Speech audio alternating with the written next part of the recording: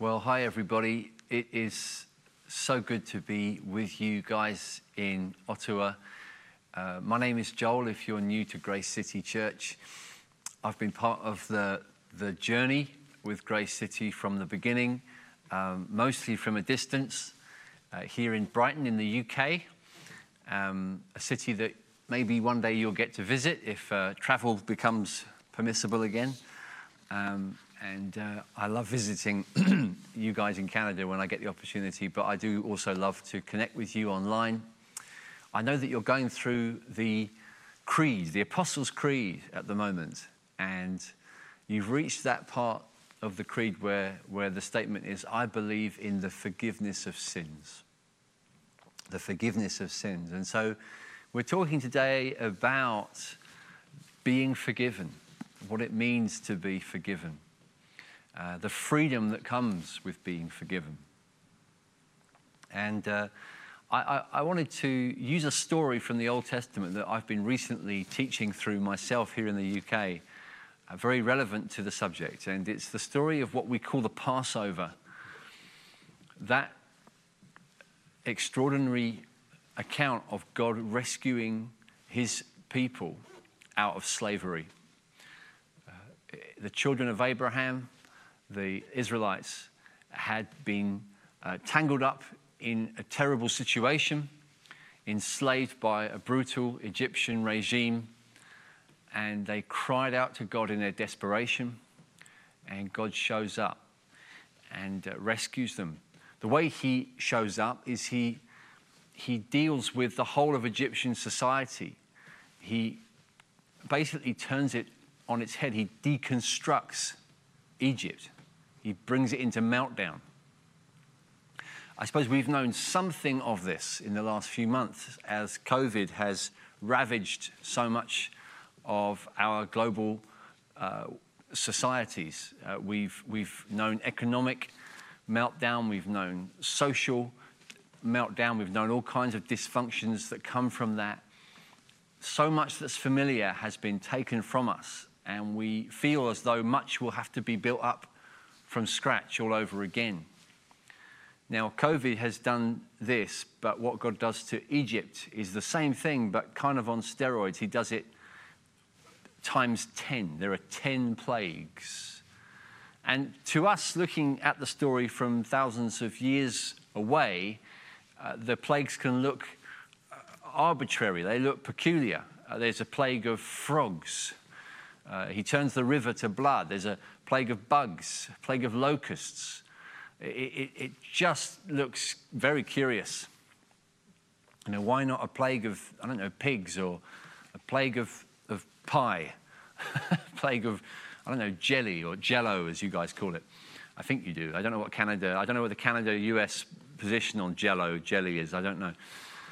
Why does he not, it seems random. It isn't random. There's actually context for the choices. Each of the 10 plagues corresponds to some kind of Egyptian deity. God is publicly dealing with the gods of Egypt. He's wiping the floor publicly with the things that the Egyptians have built their whole society on. Every society is built around what it worships.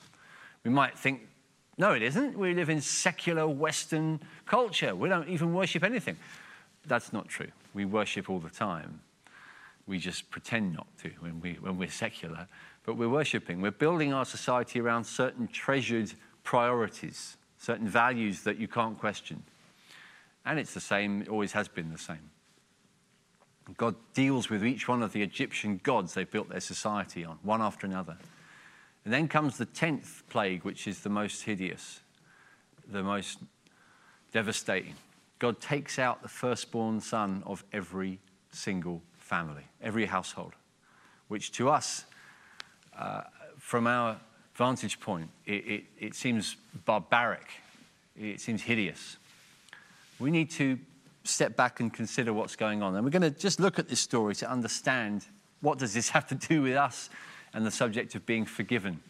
Let's read from, I'm going to read from a couple of places, Exodus chapter 11, and then Exodus chapter 12. We'll skip a few verses to get the story. It's too much otherwise, so we're just going to take some highlights. That's what it says in chapter 11, verse 1. The Lord said to Moses, Yet one plague more I will bring upon Pharaoh and upon Egypt. Afterward he will let you go from here. When he lets you go, he will drive you away completely. Speak now in the hearing of the people, that they may ask every man of his neighbor and every woman of her neighbor for silver and gold jewelry. And the Lord gave the people favor in the sight of the Egyptians. Moreover, the man Moses was very great in the land of Egypt, in the sight of Pharaoh's servants and in the sight of the people. So Moses said, thus says the Lord, about midnight I will go out in the midst of Egypt, and every firstborn in the land of Egypt shall die, from the firstborn of Pharaoh who sits on his throne, even to the firstborn of the slave girl who is behind the handmill, and all the firstborn of the cattle. There shall be a great cry throughout all the land of Egypt, such as there has never been, nor ever will be again. But not a dog shall growl against any of the people of Israel, either man or beast, that you may know that the Lord makes a distinction between Egypt and Israel. I'm going to skip to a place in chapter 12, where the story kind of comes to a climax. Verse 21 of chapter 12. Then Moses called all the elders of Israel and said to them, go and select lambs for yourselves according to your clans, and kill the Passover lamb. Take a bunch of hyssop and dip it in the blood that is in the basin, and touch the lintel and the 2 doorposts with the blood that is in the basin. None of you shall go out of the door of his house until the morning, for the Lord will pass through to strike the Egyptians. And when he sees the blood on the lintel and on the 2 doorposts, the Lord will pass over the door and will not allow the destroyer to enter your houses to strike you. When we look at this story as a whole, we see it naturally as God stepping in to rescue the oppressed. The Israelites were slaves, and the Egyptians were cruel slavers, especially their king, the Pharaoh. It was an oppressive regime, and God shows overwhelming mercy, kindness, compassion, and power to set things right in favor of the oppressed, the marginalized, the brutalized, the put down. God raises them up because he loves them, he favors them, and he loves justice, and he hates injustice and wickedness. Everything about that is true. But there's a danger that we only see the story through that lens. If we do, we run the risk of imagining that this world is essentially divided into 2 parties, the oppressed and the oppressor. That some human beings are oppressed and some human beings are oppressors. And that's the only thing that matters. And the goodies are the oppressed, the people for whom we should feel compassion, respect, affection. People that we're for are the oppressed. People that we're against are the others, the oppressors. Now, it's fascinating to consider how we've even got to that place as a culture. Why is it that people in Europe and Canada and America tend to think that way? And that's a whole other subject, because it wasn't how people thought hundreds of years ago. I think it's a legacy of Christianity, but let's put that to one side. The key thing for our purposes today is that it's natural for us to therefore see ourselves, especially if we believe in the God of the Bible, and we see ourselves as, loved and rescued by the God of the Bible, to see ourselves as primarily victims who've been helped out of our victim status. Or, we are delivered from things that were too much for us. Now, that is true, but it's not the whole truth. Because what this story also tells me here is that the oppressed were also guilty. The people who God comes in to rescue are also in need of mercy. In fact, they're in need of the very same mercy that the Egyptians would be in need of from the holy living God. The God who comes to rescue them, he wants there to be a very clear sacrifice made in every single home. Every single home will have their eldest son required of them. God insists on it because God is wanting to deal with a deep problem for which everybody is complicit.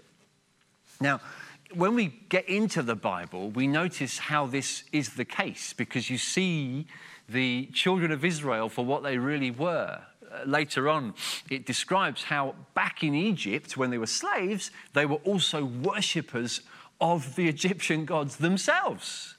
They themselves had not been faithful to the God of Abraham, Isaac, and Jacob, their fathers. They themselves had been lured over to the gods of Egypt. They were just as much enamored by, in love with, drawn into, deceived by the gods of Egypt. They were just as much idolaters and therefore sinners as their Egyptian oppressors. So the Bible doesn't divide us into category ultimately of oppressed and oppressor. Ultimately, it's into holy and unholy. And these people are not holy. However oppressed they are, they're also unholy. This is definitely a big stumbling block for 21st century Bible readers. We need to get past our assumption, which we make without realizing we're making it, that there is some basis on which we deserve to have God look on us with favor. For these people, it would have been easy to think, well, we're Israelites. You know, we're ethnic Israelites. We belong to the right tribe, or the right tribes, perhaps I should say. We're children of Abraham. So, of course, God likes us. And, of course, he's going to favor us. And, of course, he's not going to challenge us. And he's definitely not going to afflict us with the plagues. He's definitely not going to take our eldest son. But, in fact, God insists on it. God puts towards them an incredibly clear message. You will just as much be at risk. You must prepare for the destroyer.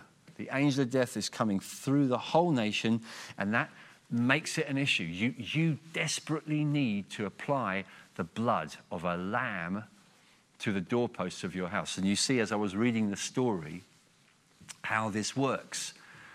The angel of death, as the Bible describes, the destroyer, God's powerful agent of judgment, comes through the whole land, looks at every household overnight. This is a different kind. This is like Christmas Eve in a horror film. You know, this is kind of the opposite of Santa Claus coming around dispatching presents. It's every household in the nation is visited with death. Every single one wakes up to a horrible, horrible morning. Except those whose lintels, whose doorposts are stained with the blood of a lamb. And when the angel of death, when this powerful force of judgment sees the blood, there's a sparing, there's mercy. And this is huge for us because it shows us why we talk about blood as Christians so much. Some of us, we prefer not to. The subject of blood, especially in the modern age, has become very divisive in kind of Christian circles and just generally. You know, people despise the idea of blood, such a filthy kind of medieval religion. But the Bible insists on blood as a big, big theme. Why? Because sin is so hideously ugly that the solution is also dramatic, ugly, you could say. People get offended by sacrifice. Good. If you find this offensive, if you find the idea of blood and death and judgment offensive, well, maybe that's a good thing because you're just tasting the reality of how offensive sin really is. But I want to talk to you, just in the time that remains, about what we see of the importance of the blood here. We see the necessity of the blood. We see the authority of the blood.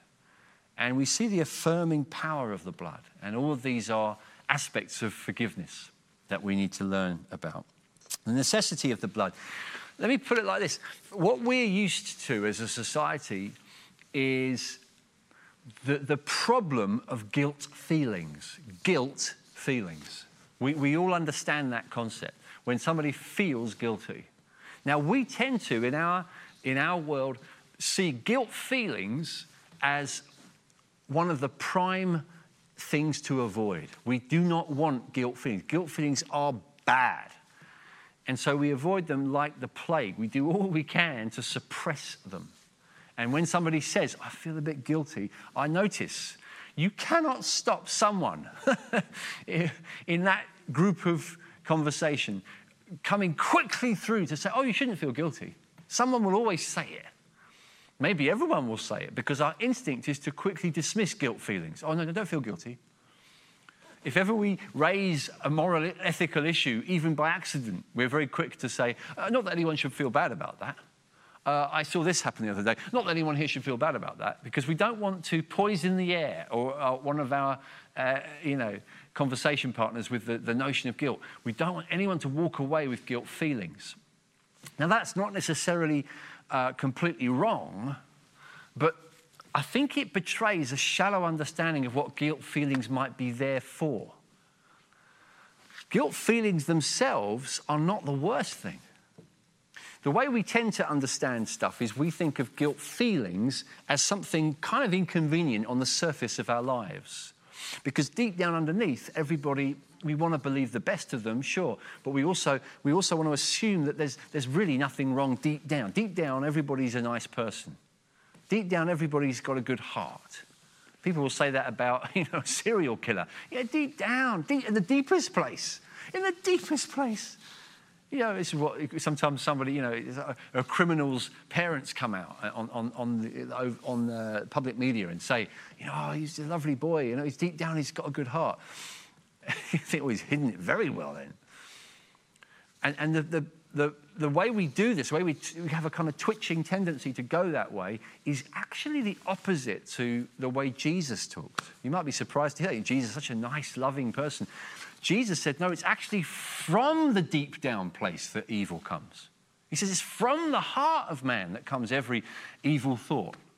Anger and pride and lust and all these things that are deep down. He says, yeah, they are deep. Those are what we have deep down. The deepest place of man is where the rot comes from. The deepest part of us is the dangerous part of us. So the guilt feelings that we feel on the surface, they might actually be a kind of sign of something more profound, more serious underneath. And it goes with what we know, doesn't it? It stands to reason. If you have hunger feelings, you can repress them. You can say, I'm not going to go with my hunger feelings right now. I know I want to carb up. I want some pasta. I want some crust of white bread. But I'm not going to go with that because I'm going to fight my hunger feelings. Good for you. Amen. I wish I was better at that myself. Suppressing hunger feelings is fair enough. But there is such a thing as then going too far, because your hunger feelings can be an outward sign of something more serious underneath called hunger. Genuine hunger, which leads to something called starvation if you leave it for too long, which leads to something called death. The feelings on top are just a sign of something that's objectively serious. Our feelings, they go and they come, and we need to be careful how we go with them. But what they point to is the issue. What is the objective reality that the feelings might be pointing to? If somebody is troubled and burdened with guilt feelings, then rather than just saying to them, oh, don't feel bad, surely the better thing is to say, what is it pointing to? What do we know? What is there under the surface that might need to be dealt with? Because if we deal with that well, actually, the feelings then, we can start to understand and interpret them differently, even start to hope for better feelings if we can deal with the deeper problem of guilt. And the only way that can happen is through the work of blood. You see, we sometimes imagine that God ought to just forgive guilt because that's what God is like. That's what God does. Isn't God nice? Isn't God just supposed to be that kind of kind person? Doesn't your book say that he's loving and kind and he should just forgive us? That's what he does. His job. That's what he does. But when we think like that, it betrays a complete failure to grasp the seriousness of the guilt, the seriousness of the sin. There's a Swiss theologian called Karl Barth who said, imagine somebody riding their horse at nighttime and just going across a landscape and only discovering when they get off their horse and look at the map that they've gone across a lake. And he's from Switzerland. He's imagining, great big fat lakes in the Swiss Alps. Imagine if they just They just kind of galloping across this whole lake and don't even realize, but it's an icy winter. In Canada, you know all about these, the thick ice over the lake. But they had no idea, what they've done it. And they have this terrible sense of awe. What have I done? The shock, they fall to the ground. How could I have been so foolish? The risk I was taking going across that lake. Maybe in Canada, the ice is that thick and it doesn't matter, but say it's a little thinner. Terrifying moment of realization. And Karl Barth was saying that's the human condition. We need to realize how serious we tend not to. We tend to have a very shallow grasp of the weightiness of sin and guilt. And so we need help with it. And surely this shouldn't shock us completely. Because have you ever had to forgive someone? Really forgive someone? You know, don't you, that that's not a shallow thing. No one can just forgive.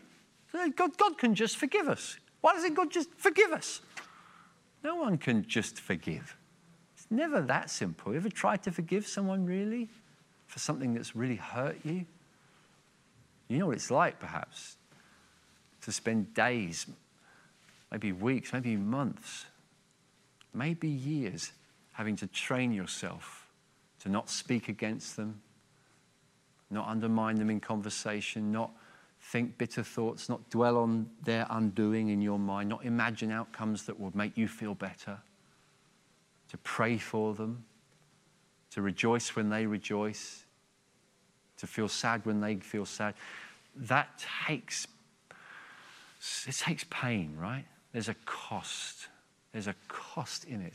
And so we shouldn't be surprised that for God, the Holy One, to forgive, it involves pain, it involves cost, it involves sacrifice. And this is what we see in the way that God has provided for forgiveness. How can the Holy God just forgive? And it points to this ongoing theme in the Bible, the blood of a lamb, a sacrifice, the giving of blood. It keeps going through the Bible. It keeps going, builds up from this point onwards. Sacrificial system and different sacrifices, different animals given. We know as well, right? That in itself doesn't really work. Perhaps in the heart of God. Why should the blood of an animal make God different, make him feel different? And that'd be a good question. The answer is because it was never meant to in itself. It was a sign. It was a sign of something greater. Because ultimately a lamb would be provided. It wasn't an actual physical lamb. Every year the Israelites would celebrate the Passover with a meal, and they would kill a lamb every year to remember this sacrifice that saved them from judgment. And then one day Jesus sat down with his best friends before he went to the cross, and a lamb was killed. Usually, but on this occasion, we don't read of any lamb at the dinner table. Jesus offered them bread and wine. There's no lamb. And I suppose only days, weeks, months, years later, the disciples began to put two and two together and realize he was the lamb. Because it was the next day that Jesus was nailed to a cross. Blood flowed from his hands and feet and from his side. As a spear was plunged in, blood flowed. Jesus, the Lamb of God, who takes away the sins of the world. Jesus suffered. Jesus was punished. And because of Jesus, we can receive pardon.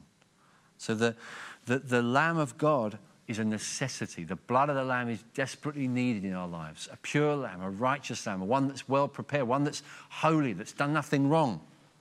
And therefore, the second thing I want to say, I've said the necessity of the lamb. Let me talk secondly about the authority of the lamb, of the blood. The authority of the blood. You see, if Jesus, the Lamb of God, has died on the cross, and if his blood has made a way for forgiveness of sins for everybody who believes in him, everybody who puts his blood over their lives, everybody who trusts in him, everyone who believes in him shall not perish but have eternal life. That's John chapter 3, verse 16. If that's true, it's true for the Christian every day. It's true whether we feel forgiven or not. It's true whether we've done well or not. It's true whether we're good people or not. See, we put our confidence very easily in the wrong thing, don't we? We look at whether we feel forgiven. And I don't see anything here about how forgiven the Israelites felt.